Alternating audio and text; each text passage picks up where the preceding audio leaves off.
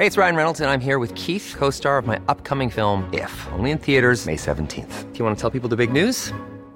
All right, I'll do it. Sign up now and you'll get unlimited for $15 a month and 6 months of Paramount Plus Essential Plan on us. MintMobile.com/switch. Upfront payment of $45 equivalent to $15 per month. Unlimited over 40 gigabytes per month. Face lower speeds. Videos at 480p. Active Mint customers by 531.24 get 6 months of Paramount Plus Essential Plan. Auto renews after 6 months. Offer ends May 31st, 2024. Separate Paramount Plus registration required. Terms and conditions apply if rated PG. I'm Sandra, and I'm just the professional your small business was looking for. But you didn't hire me because you didn't use LinkedIn Jobs. LinkedIn has professionals you can't find anywhere else, including those who aren't actively looking for a new job, but might be open to the perfect role, like me.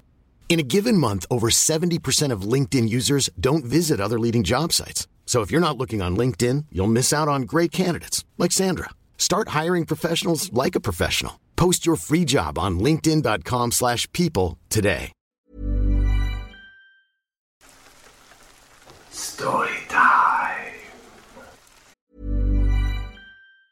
Burrow's furniture is built for the way you live.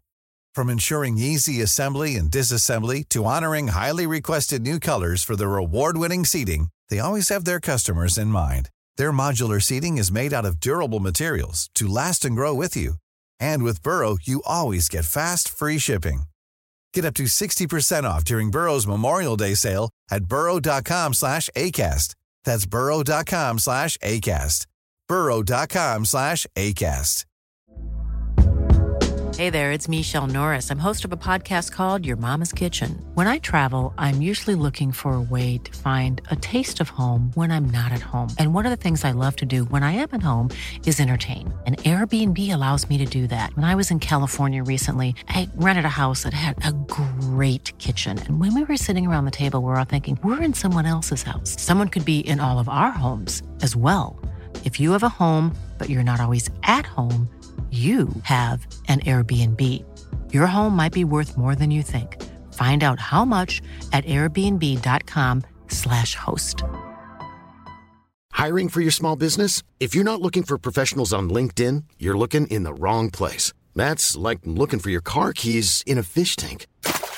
LinkedIn helps you hire professionals you can't find anywhere else, even those who aren't actively searching for a new job but might be open to the perfect role. In a given month, over 70% of LinkedIn users don't even visit other leading job sites. So start looking in the right place. With LinkedIn, you can hire professionals like a professional. Post your free job on linkedin.com/people today.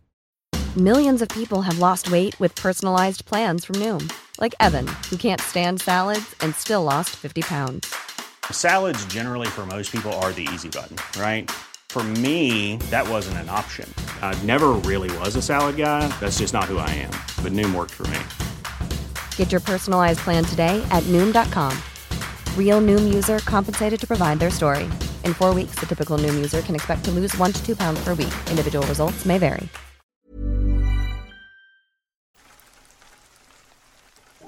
I'm a park warden, or as you in US would tell, park ranger. I spend most of my shifts alone, working 5:30 p.m. to 2:30 a.m. in the Canadian wilderness. We have about 300 campsites, a handful of beaches and the infrastructure that goes with them, showers, etc. It just happens that my park is closed for the winter, which are standard Canadian, feet upon feet of snow and blistering cold, so there is no staff in the park from mid-October to early April. Years ago, a man decided to end it all via a sawed-off shotgun down by the river on one of the beaches in late November, and no one found him until the spring melt.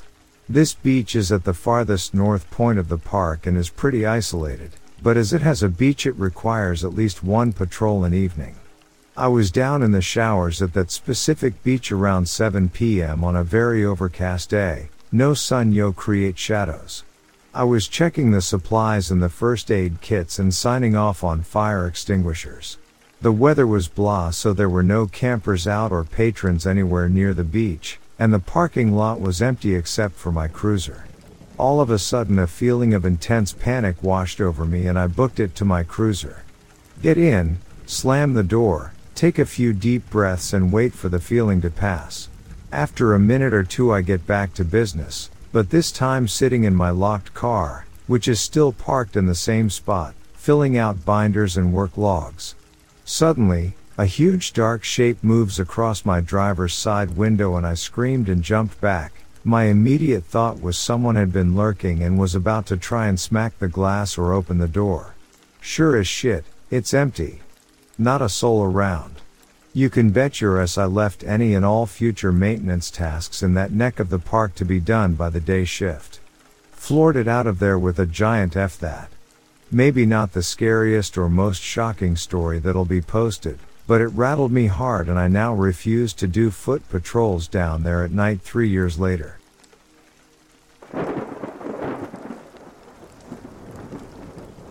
I am currently an active duty Army Ranger working in the southern United States.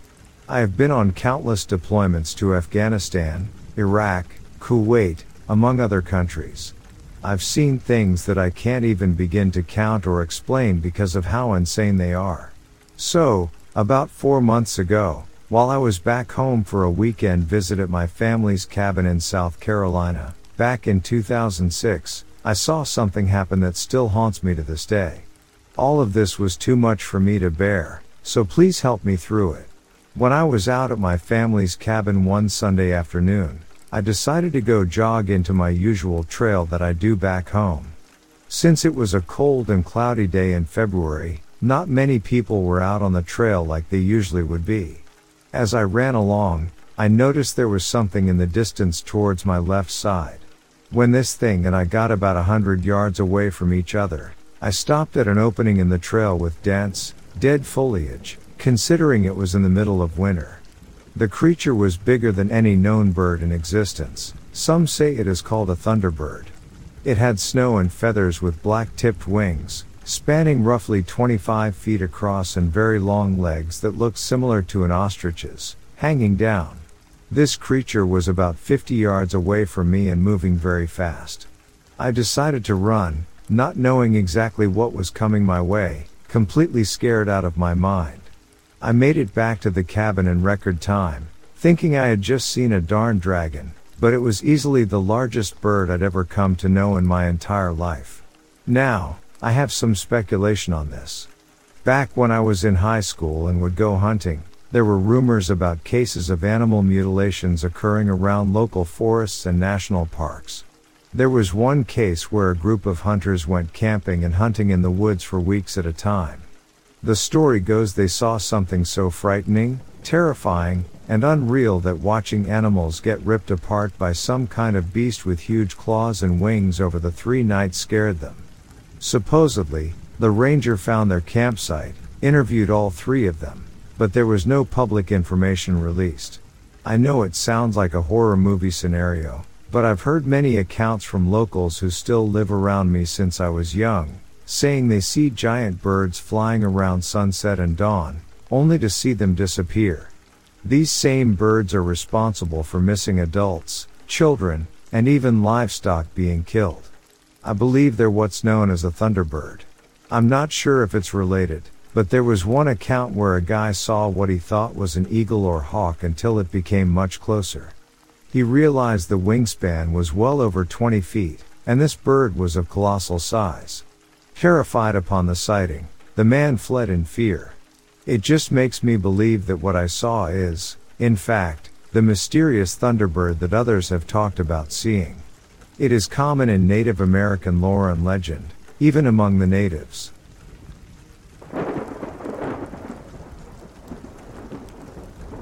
I hunt. I don't mean I sit in a tree stand. I mean I'm the guy out hunting by walking over the entire park with enough on my back to let me sleep at night. Sort of comfortably but little enough. I won't mind dragging 150 pounds of yummy out of the woods.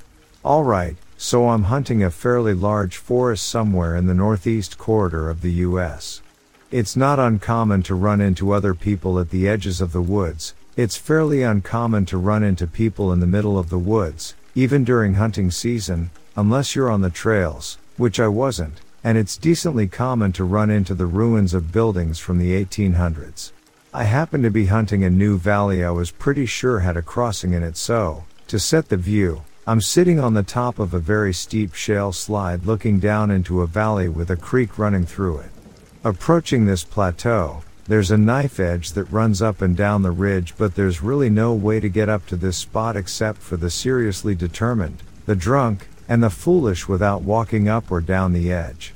Getting up here creates quite a noise from the stones sliding on the stones, which means I know I need to sit up here for an hour to let things settle back down after I made the ascent. Since it's such a pain in the ass, I left my day pack at the bottom under a pine tree and only had a rifle, binoculars, water, and an energy bar.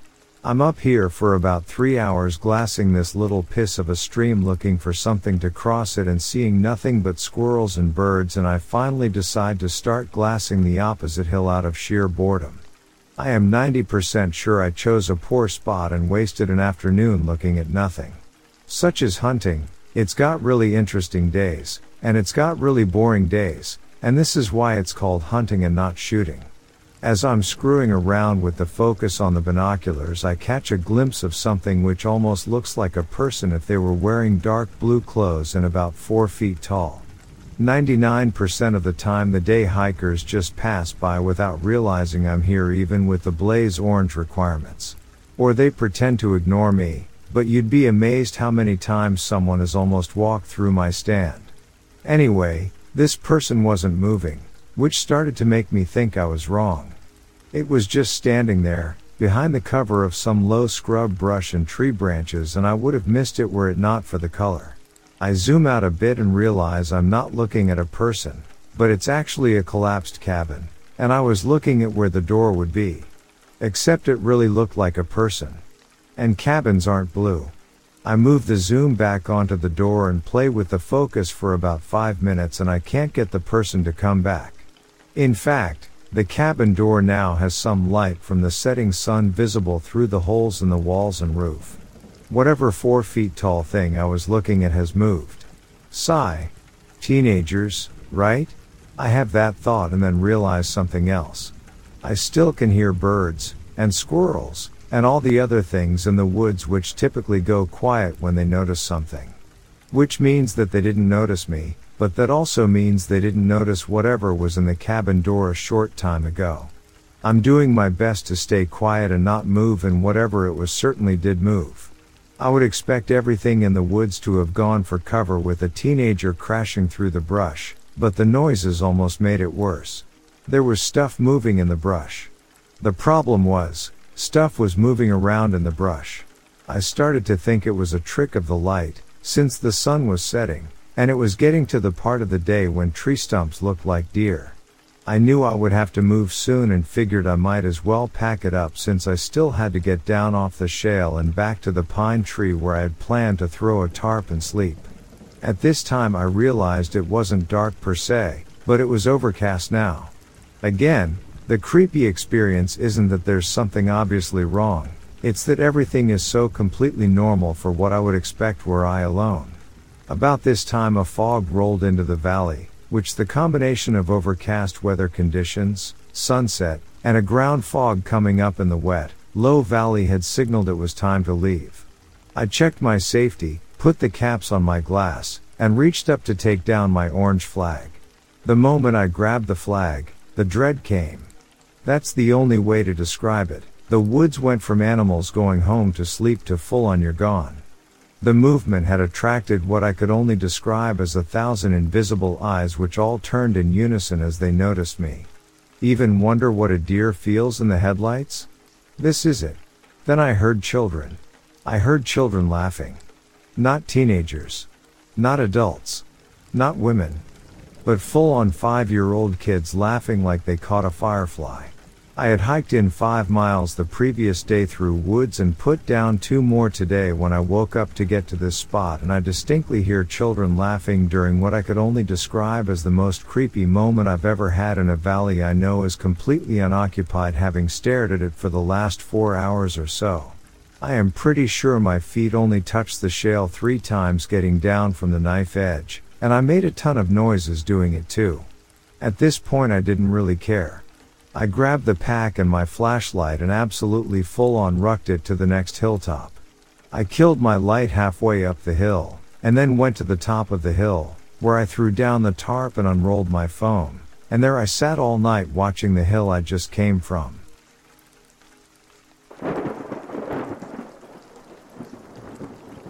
I'm an environmental educator at a nature preserve, so I spend a lot of time outdoors in sometimes isolated areas. There's one area of the park I try not to take groups of kids anymore.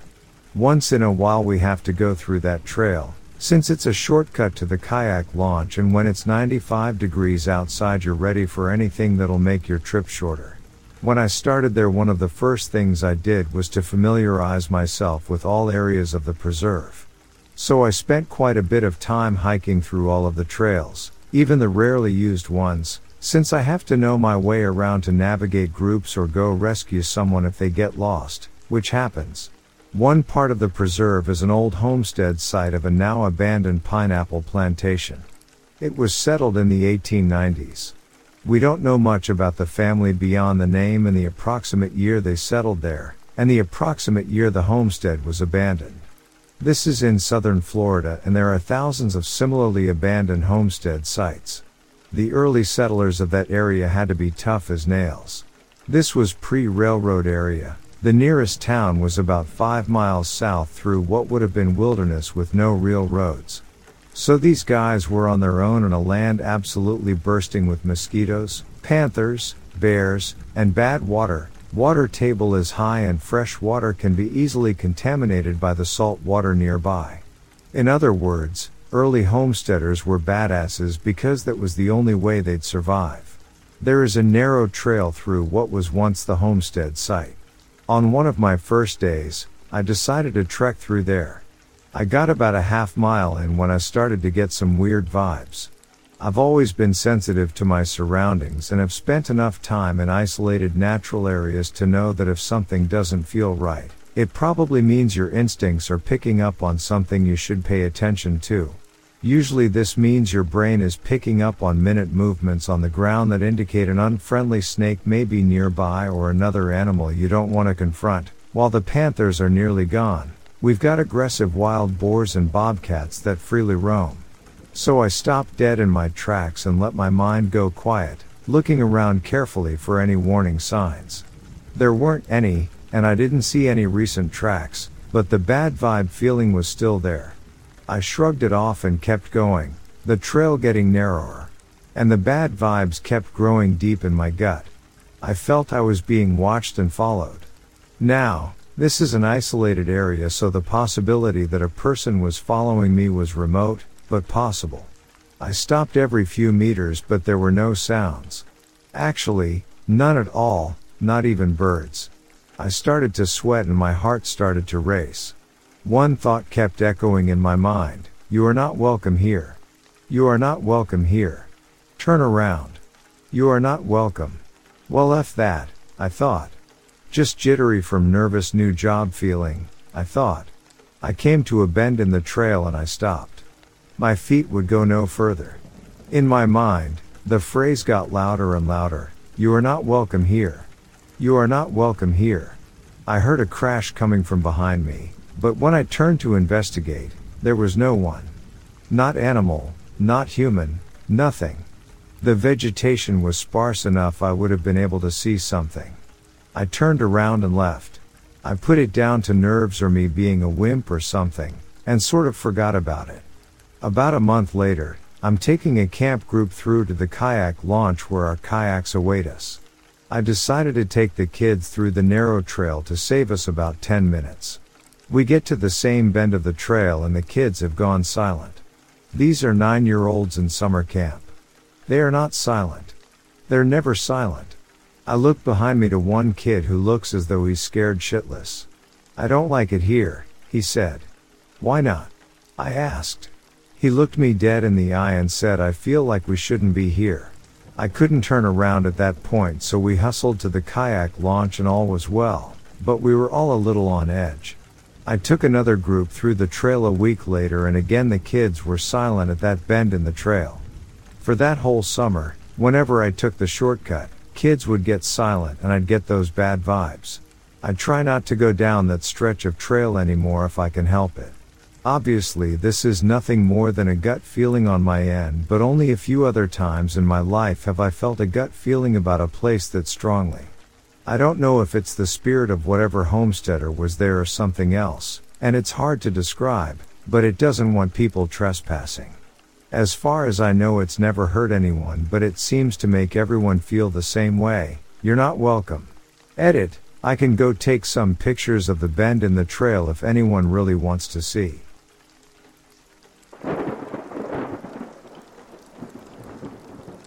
I worked as a camp counselor during my college summers, several years before stories of things like skinwalkers became culturally commonplace, certainly before I'd heard of them. And one year we had a night hike activity with story stations.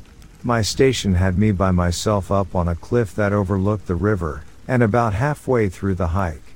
I was generally the furthest from the other staff at any given time, but because I was in charge of the nature programs, I knew those woods like the back of my hand. I wasn't frightened in the least. Unless there was recent rain, I could usually get to and from my station without a light. There was another activity where the kids would lead me blindfolded somewhere and I would lead them back, still blindfolded. I knew those woods and those trails. The program staff or storytellers would get a notice to turn off our radios before the first group started the trail. After that, it was dead silence in the dark woods until the first group got there. Since I was fairly far through, it would usually be 15 to 20 minutes before the first group of kids came through. One night I'm up there, waiting, this steep cliff about 2 feet behind where I was sitting, and I hear this kid's voice from what sounded like about 10 feet behind me saying my name, clear as day. Now, it might not seem all that strange to hear a kid say your name at a camp, even when you think you're alone, but it's important to note here that we used nicknames for safety reasons, and there was not a single child on the 200-acre camp property who actually knew my first name.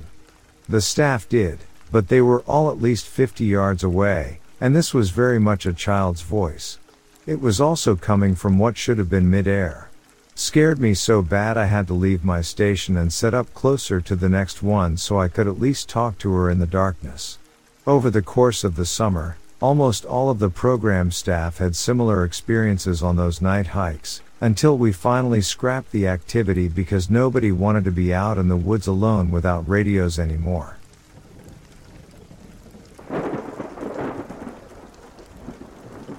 I had a friend in college and the both of us were pretty avid hikers.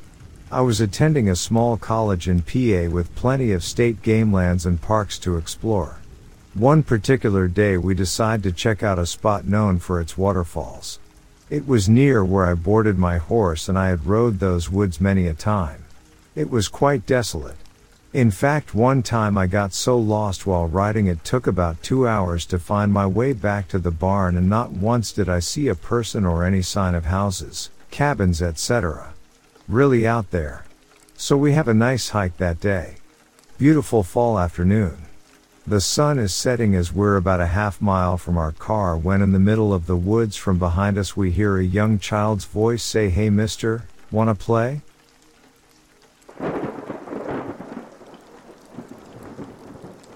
After hearing stories and looking stuff up online, I'm fairly sure it was a Wendigo. Me, my son and girlfriend were attacked by something. We were camping up in the northernmost area of Washington. My girlfriend is incredibly superstitious, so she insisted we brought weapons. So I had my combat knife and a 12-gauge shotgun, and she brought a .22 rifle alongside a newly sharpened machete. Our son was just 3 years old at the time. She and I were set on edge from a park ranger, who seemed very tense and uneasy, who stopped us and instead of confiscating our weapons told us to be careful and stay safe, then sent us along our way to the camp.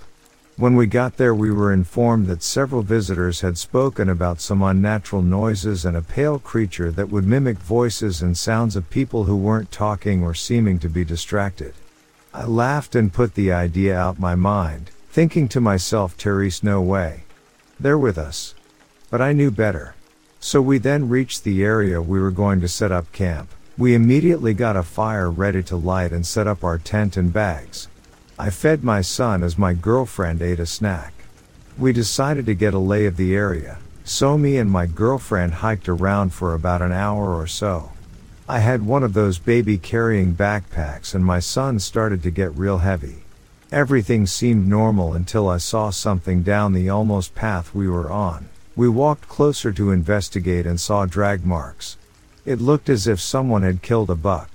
There was a whole outline in the dirt with a small dried pool of blood as if someone grabbed it from the antlers and pulled. That wouldn't be possible for any man to do. The buck or whatever it was would have been way too big for that. Shaken, we rushed back to base camp and restarted the fire and hurried back into our tent. Too afraid to leave since it was dusk by now, we stayed inside the tent and my girlfriend put our son to bed. Eventually, probably from the exhaustion of fright, we fell asleep. What must have been hours later, I awoke to a faint rasping sound that sounded like a child crying. I gazed outside in confusion and saw the outline of a creature that seemed to be a buck, standing over something. It seemed to be about 20 feet away, but at a closer glance had unnaturally long limbs for a buck, and was eerily tall. In sudden fear, I unloaded 2 shots into the creature and heard a loud blood-curdling cry. My girlfriend awoke screaming to the shots I had fired as I tried to explain what I had heard. To my surprise, the animal hadn't moved an inch. Then I noticed the stains on the side of the animal. It looked like blood was running down the edge, and lots of it. It stared at me deep into my eyes as I became petrified with fear. A sinister feeling of dread fell over me as if it knew I couldn't move. I thought to myself, what if it starts to bolt towards us? Just then, this tall, decrepit demonic thing seemed to whisper something. I couldn't exactly tell what it was saying, but it seemed to have said, "I need more children." My girlfriend screamed, asking where our son was. We blacked out. In the morning we awoke to park rangers at our campsite. We didn't see our son anywhere. We told the rangers that he was missing and they started a search party. I explained what had happened and strangely they seemed to believe it. The one who seemed to be older by at least a decade pulled along the one we met earlier and whispered in his ear. I only heard a single line and I'm not even sure if what I heard was correct. It sounded like he said, "It's getting bolder." They didn't seem to want us by ourselves, so they waited with us while they continued the search. We stayed in a log cabin for 3 days with a forest ranger. When suddenly some rangers came into the cabin saying they couldn't find our son. My girlfriend starts to sob. I start to hate myself, thinking that I could have done something if I wasn't frozen in fear. We rushed outside only to find some injured and frightened police officials. The rangers wouldn't tell us anything of what happened or what they saw, or why the cops were scared shitless. All we know is that we don't have a son anymore. God help whoever goes into that forest next, and please don't bring your kids with you.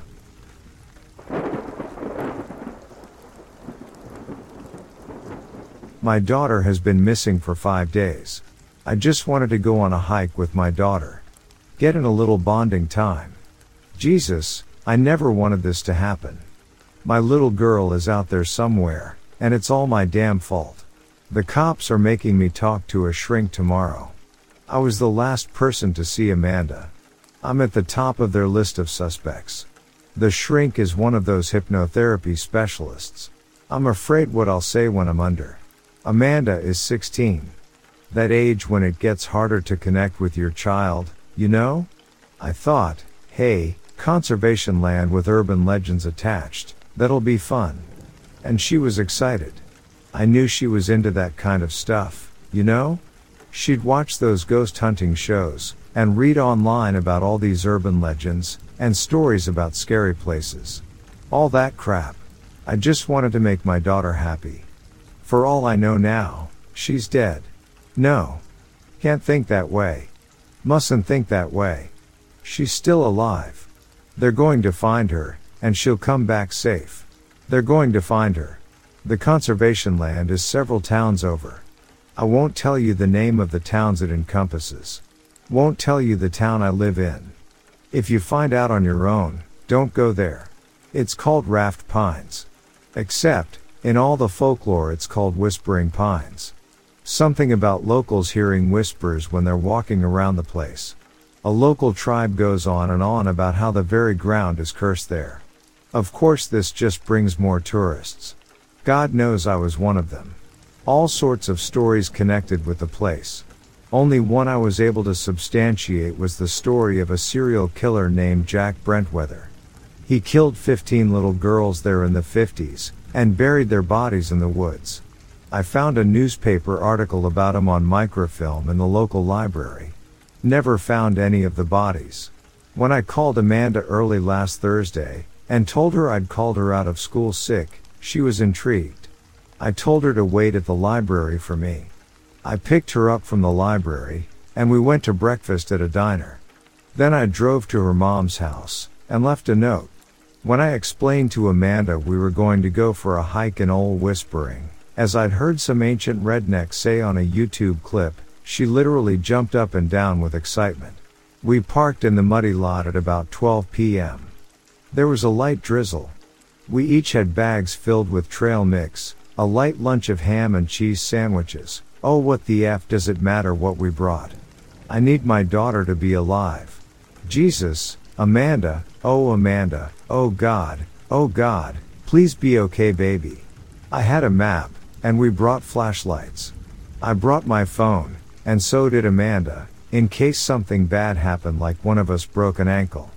That was the worst thing I thought would happen. How naive. We didn't hear any whispers. We didn't see any ghosts. For most of the hike, it was remarkably boring. It was pretty, and a little quiet for the woods, but nothing strange happened.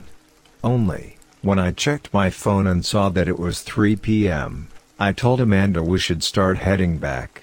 She pleaded, asked if we could just keep walking for one more hour. Please Dad, she said to me, I just want to try to find this weird tree they say looks like a person. A tree that looks like a person? I asked. She said, yeah, it looks like a person, with their arms raised over their head. I sighed. I agreed we could walk, but only for one more hour. The smile on my daughter's face was enough to silence my aching back. We never found that tree.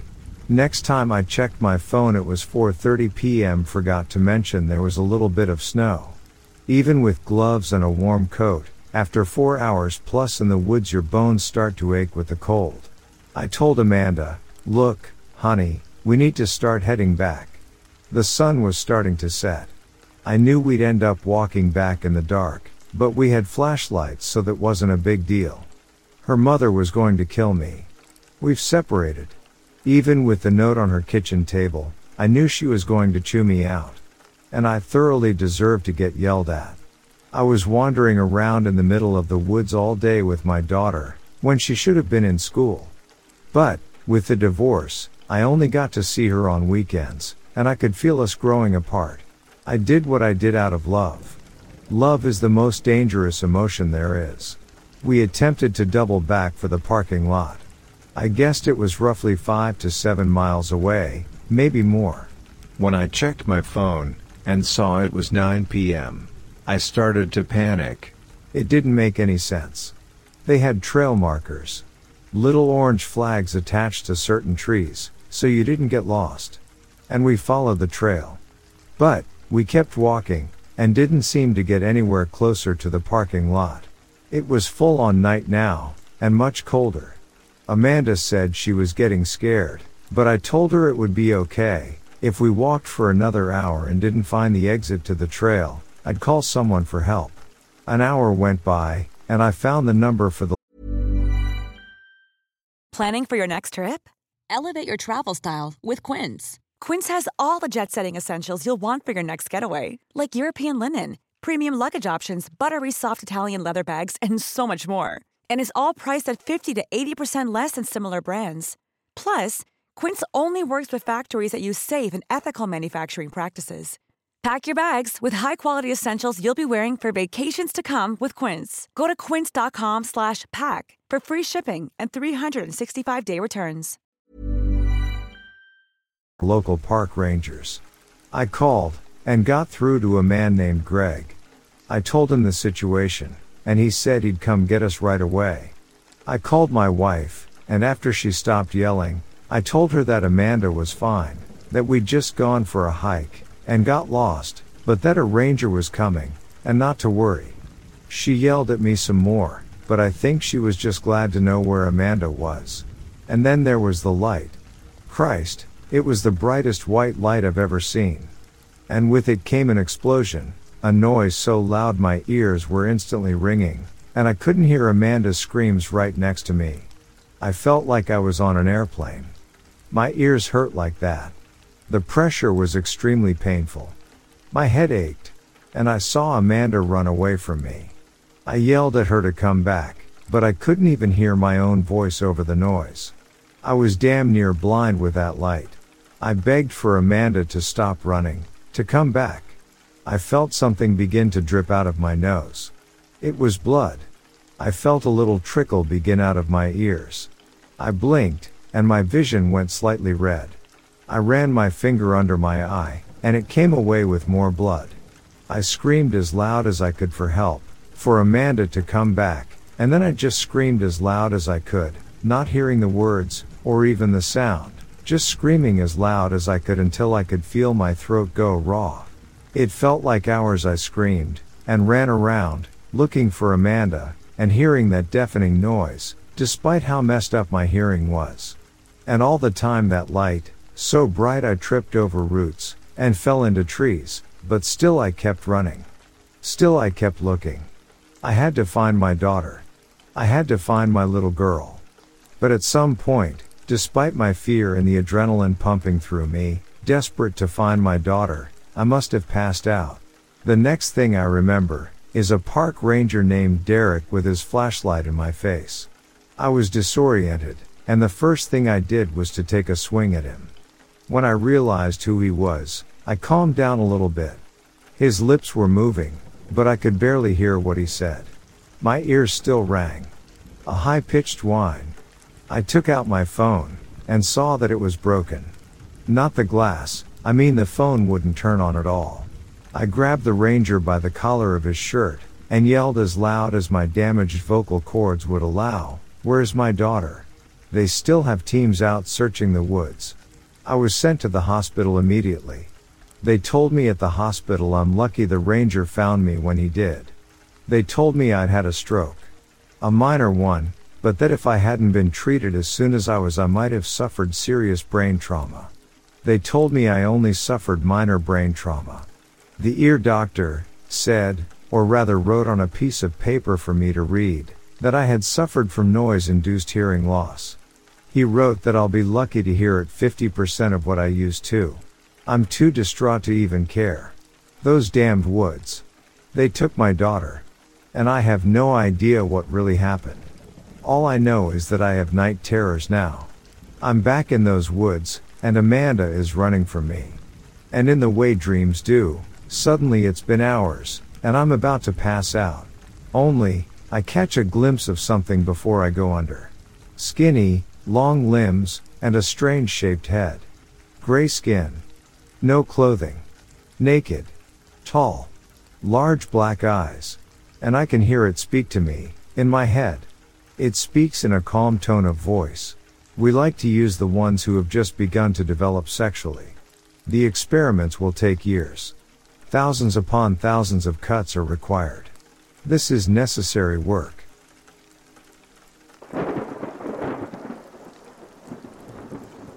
I am an avid hiker and happen to live near a national park that I think it's best not to name. Me and my friends go hiking there often. Or I guess, did.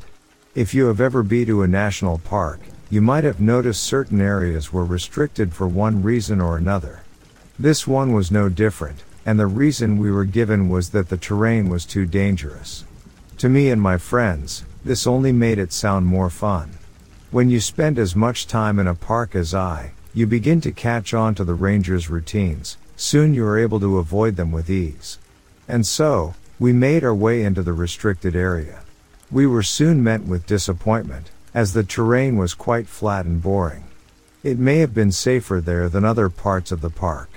My friends and I started speculating why they might want to keep people out of here, and then we started getting shot out.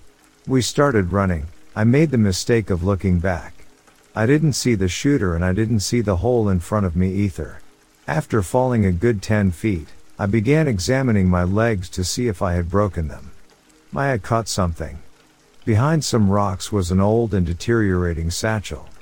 Contained within it was some shotgun shells and what appeared to be a journal. Soon, my friends came back and helped me out of the hole. We all escaped without taking any bullets. One of my friends proposed the idea that they were simply trying to scare us away and may have only been using blanks. But that didn't make any sense. What could they be trying to hide? And why would they keep it in such a public area? Now, I think I know the answer. Once home, I began looking through the journal and found that many of the pages, although frail, were still intake. The name Ellie Johnson is written on the front. The remaining pages read as follows. October 6, 1915. The trees are all beautiful this time of year. It's a shame the leaves don't last long. I'd rather they look this way all year. I used some of the leaves to make beds for the sheep. I thought they could use them as it's getting colder. Dad says it will be even colder this year because our new land is up higher than the old. At first, that didn't make much sense to me, but now I can feel he's right. October 8, 1915. I've noticed my chores get done a fair bit faster now that there ain't much more than a cow and some sheep to feed. But this has left me with nothing much to do. My friends are all miles away now, and there ain't anybody out here but us. I try to help Mom when I can, especially since she's carrying my little sister, or brother, but most of the time she insists on doing things herself. I never thought I'd want more chores. October 9, 1915. Nothing much happened today other than a sheep escaped for about half a minute before Dad caught her. Ain't really sure why I opened this book. October 12, 1915. Dad's bringing a friend of his up here to go hunting. His name's Stan. Can't say I know him too well, I only met him once at church. I asked Dad if I could come with them. He said someone had to stay back and help Mom. He was right, I suppose, but that don't make me happy about it. October 13, 1915. I woke up this morning and found it snowed in the night. It's got to be at least 3 inches. I went to see what Dad might have brought home, but he hasn't gotten back yet. Mom's real worried, and so am I. Dad's usually only gone a few hours, never all night. He's never gone hunting in those woods before nether. I told Mom I should go out and see if I can find him, but she didn't much care for that idea at all. Says I'll get lost too, says we should just wait. So, I suppose that's what we're gonna do. October 14, 1915. Dad's still gone. I told Mom that someone was gonna have to go looking for them, and since she's pregnant it was gonna have to be me. She began to cry saying she ain't gonna lose her entire family. Then she said if he wasn't back tomorrow, she'd send me into town to get help. I didn't want her any more upset than she already was, so I agreed. But I know he ain't gonna be back tomorrow, and if he's hurt, he's gonna need help quick. So, when Mom went to bed, I grabbed the shotgun by the door and some shells. I took a lantern too. If I find Dad and Stan, I'll help them back home and Mom will be happy, and if I don't, I'll come home, and she'll never know. October 16, 1915. I think I'm lost. I followed the footprints leading into the forest thinking I'll find them in no time. But that damn snow kept falling and the footprints began to fade till I couldn't see them anymore. At least not with my little lantern. But I wasn't gonna let this stop me. I kept walking where I figured they most have been going. This foolish idea went as well as one might suspect. That lantern ain't worth dirt. I didn't know I was on a hill till I was rolling down it. I hit my head against a rock on the way down. Everything went black. I woke the next morning half buried in snow, but by the good grace of the Lord I didn't break any bones. I climbed back up the hill to find that the snow had erased my tracks just the same as the others. I thought if I just kept walking straight, I'd end up back home, but after a half hour I was still in the woods. I kept on wandering in every direction without finding nothing but more trees and snow, like the damn thing goes on forever. Didn't see a signal animal either. Not one squirrel nor bird. Like these woods are dead.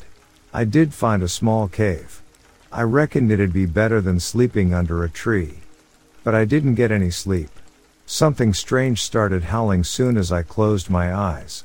It didn't sound like any wolf I know of, ain't really sure how to describe it. But it was close by, much closer than I would have liked. I thought I might have been trying to sleep in its home, so I kept the gun ready. It didn't stop until the sun began to peek through the trees. Only then could I rest. I awoke about midday. I wonder if Mom is alright. Probably not too happy. I hope she don't come looking for me like a fool. Like me.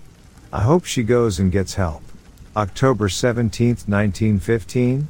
I think it's the next day, but I ain't sure. Ain't sure of anything.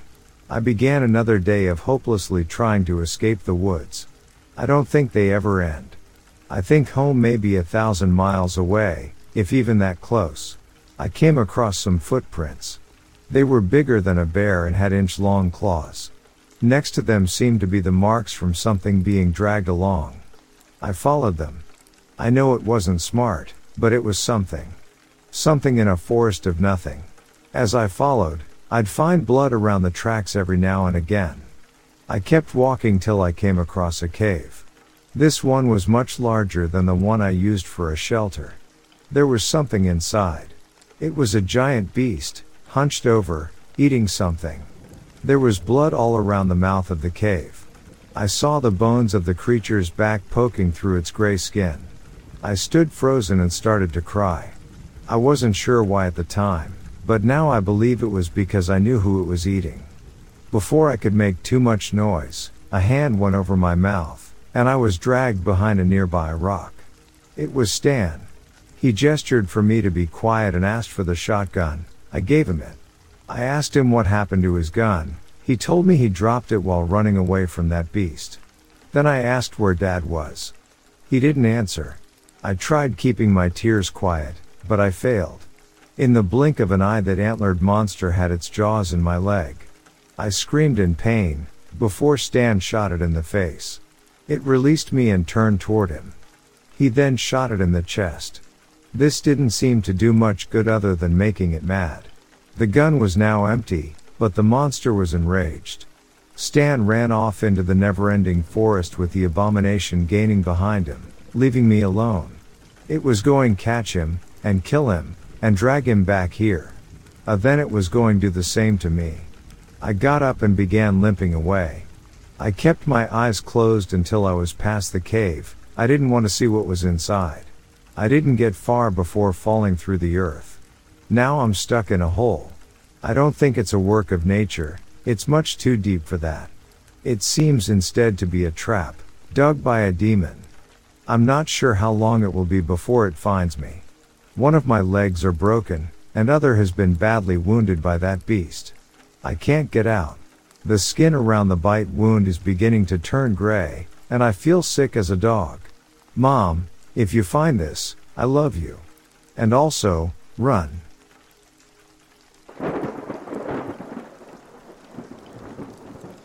When I first graduated massage school, I was hard up for money and decided to advertise on Craigslist, despite my teachers repeatedly warning against that very thing. But I'm a male, so I figured it'd be fine. I was pretty explicit about not offering sexual services.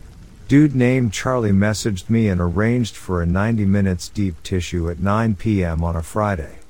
He also requested a pic, big red flag. When I asked why, he said it wasn't anything creepy, he just wanted to be able to identify me when I arrived, for safety reasons. I was like, well, I guess that makes sense. His house was also within throwing distance of my school, and he claimed he'd gotten student massages there. I show up that Friday. Charlie instructed me to enter through the side door that led into his basement. I see him peeking through the blinds as I approach. I'm getting weirded out already, but I did bring a knife, so I steel myself and enter his home. Charlie is balding, middle-aged, bug-eyed, and smiles like an anthropomorphic spider. I do not like this. His basement is wood-paneled, which brings to mind just so many PSAs from the 80s about stranger danger. There's a motorized wheelchair in one corner. He ushers me into the house. Basement is being remodeled, and the massage will take place in a bedroom at the very rear. In the hallway, my heart nearly implodes as I see a heavy-set woman with thick glasses and stringy hair staring at me. She is using a cane. I try my warmest smile and introduce myself. She just stares mutely. Charlie quickly guides me away from her into the bedroom, as if she's a temperamental dog that might bite. I ask to use the restroom. The bathroom down here isn't finished yet. Okay. Can I go upstairs then? No. I probably should have just left right then, but I really needed money and figured maybe this couple was just a little weird and I was being paranoid.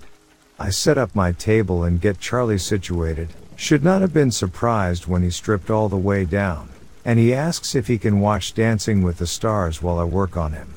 I try not to laugh. Tell him to go ahead. Dude is clearly a repressed homosexual who married an angry beard. F it, I'll give him his massage, get paid, and go. As long as he doesn't make a move on me, no big deal. I spend the majority of the 90 minutes on his legs, which is a bizarre request, but I was still a noob and he explained that he ran marathons. Towards the end he gets annoyed and says, I think that's enough work on my legs now. He asks if I will work on his abdomen. This is also pretty rare in our field. He says he lost several hundred pounds over the past few years and heard that regular massage can help with the excess skin. This is true, but requires daily massage in conjunction with lots of other things. Reluctantly, I agree. 5 minutes later, I see the sheet begin to lift. Dude pops a tent. My first professional massage and I am now confronted with my worst fear, a raging boner. I just kept glancing at it for a while, as if I didn't quite believe it was real. Finally I snap out of it and stop the massage. Hey man, that's gotta stop or we're done here. Charlie looks confused. He glances from the TV, to me, to his boner. Oh. That's me. Yeah.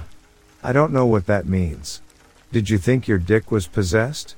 I tell him it's fine, perfectly natural response, but that he needed to calm down because I was not a S-worker. He blushed and apologized, and we just went ahead and ended the massage there. He paid me the full amount and I packed up to leave. I wasn't 5 minutes out the door before I get text message asking if he can schedule a 2-hour undraped massage next week. As in, fully nude and exposed in all his glory. I politely declined.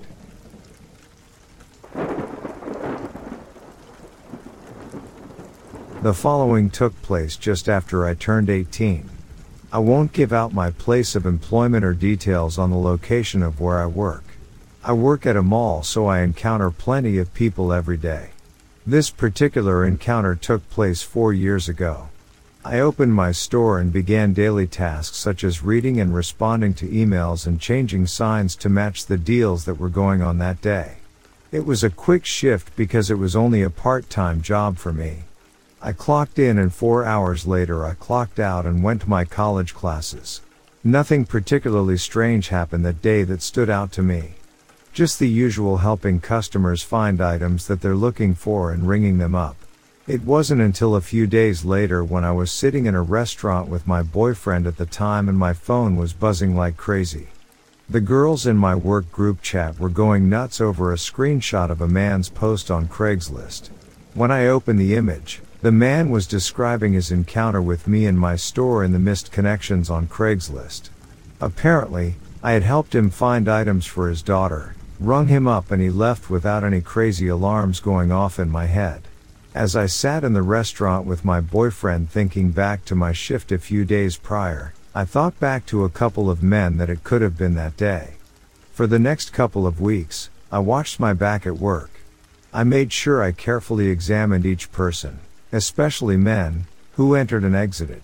This was my first job, and because I was 18, I didn't have a lot of experience with people constantly checking me out, on the innocent end of the spectrum, or stalking me, the more extreme end. This whole experience still has me looking over my shoulder, not for the same man, but for any other person who may slip under my radar and go unnoticed as a total creep. I no longer wear a name badge and my coworkers know not to give out my schedule.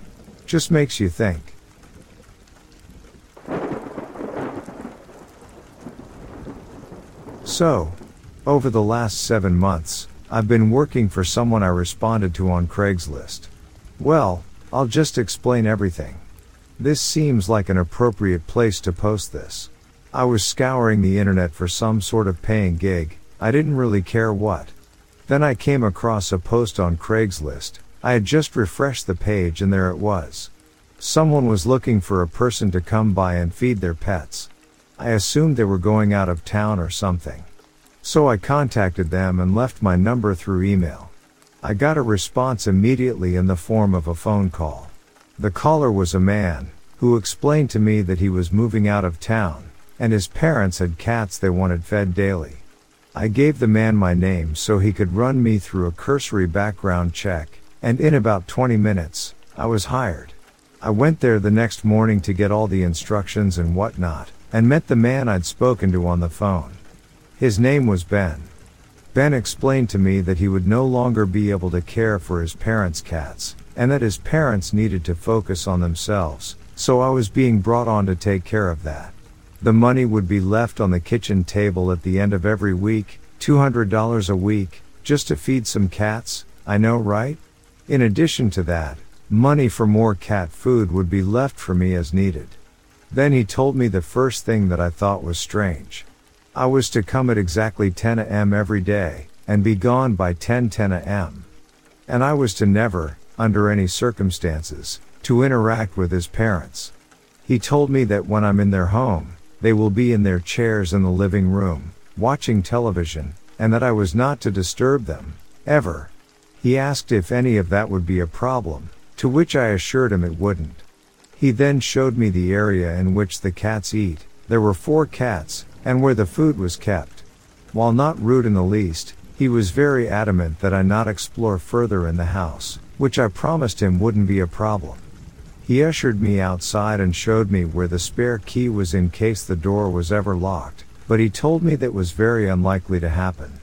And with that, he expressed his hope that I could be trusted one last time, shook my hand, and told me to be there at 10 a.m. every day starting tomorrow. If I was ever unable to make it, call and leave a message on their home phone, to which he gave me the number. I shook my head and was on my way.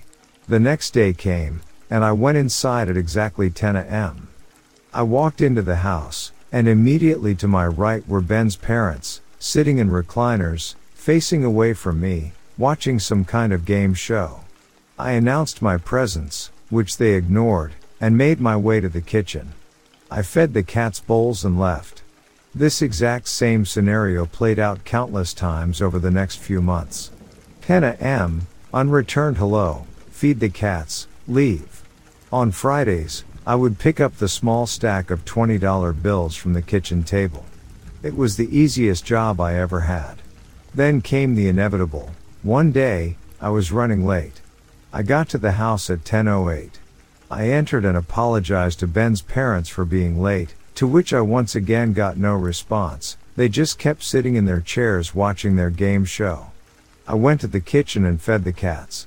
I looked at my phone, which read 10:11, and walked down the hall towards the front door. When I reached the living room, I jumped and gasped out of shock. Ben's parents were now standing in the dark behind their chairs, completely still, staring directly at me. I apologized for running late and got out of there. Though unnerved, I went back the next day on time, and everything was fine. A few more months went by of nothing strange, and then came the last day I was there. I got there at 10:03, but wasn't worried because I knew I could be out before 10:10. The problem came when I was in the kitchen and I heard someone whisper the words "help me." It startled me, and I jumped, looking around for the source of the cry for help. I saw no one around, but I heard it again, and then a third time. I began looking around, before realizing I was running behind. I looked at my phone and it was 10:10. My heart sank to my stomach when I looked down the hallway and saw Ben's parents for the first time in the light. They were grossly emaciated and pale, looking completely malnourished. They were essentially walking skeletons. I apologized for taking so long and said I'd be on my way, but they just stood there, blocking the way to the front door. I said I would take the back door, which was located in the kitchen, but when I went to open it, I found that it required a key to open from the inside. Seriously. It was at this point that true panic set in.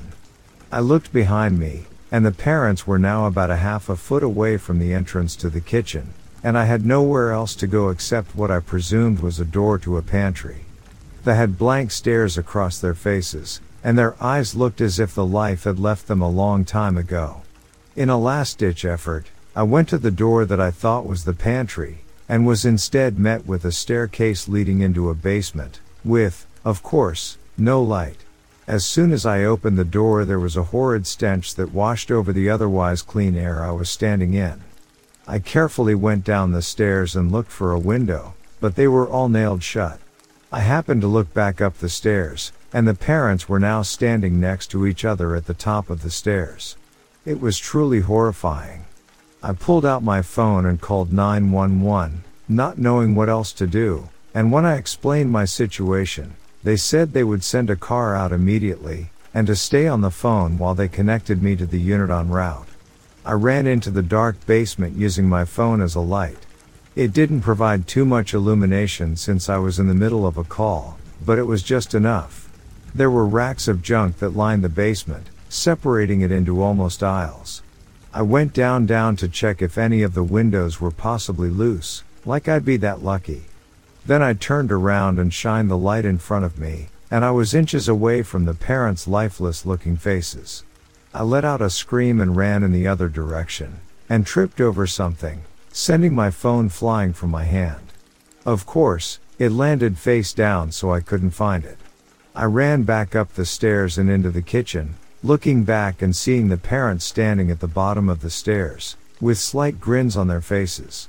I ran down the hall to the front door and flung it open, screaming when I saw the cop standing right in front of me. He asked me if I was the one that called as I pushed past him to get outside, and told him I was. I looked in the window and saw the parents sitting in their chairs, watching their game show. I explained that these crazy old people had trapped me in their house and were chasing me around. The cop went in to talk to the parents and look around while I sat in the cop car. He came back out about 5 minutes later and asked if I was sure someone was chasing me. I said yes, I was absolutely sure, that it was the two old people that lived there.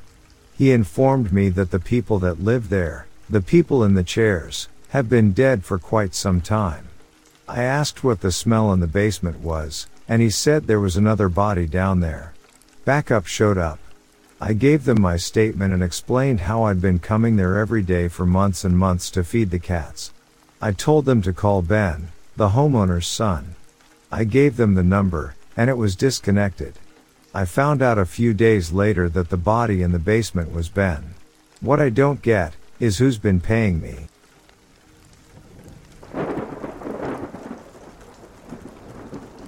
I had a 4-bedroom house with a friend while in college. We rented out 2 of the rooms and mostly found people from Craigslist or from flyers on campus. The extra rooms were like revolving doors and we had new roommates all the time. One guy, ex-Marine, shows up, we give him a tour and all seems normal. He mentions he had a small dog, Pug, and we say it isn't a problem as we have dogs and he moves in the next day. We literally saw this guy once every 2 weeks. So 4 weeks into him living there we start to notice a foul smell emanating from his room. When we open the door we find a giant bowl full of food and another giant bowl for water along with piles of shit everywhere. The room was one massive shit box. Turns out the guy just needed a place to keep his dog while he went out to party all day and night. We immediately call him and it goes to voicemail. We send him a WTF text and no response. We text him he has a week to get his stuff and then we are changing the locks, plus he is not getting his $500 deposit back. So, he shows up one day while both me and my other permanent roommate are at school. We show up back at the house and the dog and his clothes are the only things gone. He left a bedroom furniture set, television, other odd and end stuff, and piles of dog shit. Some of his belongings are ruined from shit and piss, but we still manage to clean and salvage what we can. We change the locks that day and sell all his crap on Craigslist, and I make about $600. With that, I paid for the room to be professionally cleaned, carpet replaced, and moved on about my business. I stopped advertising rooms for rent on Craigslist after that.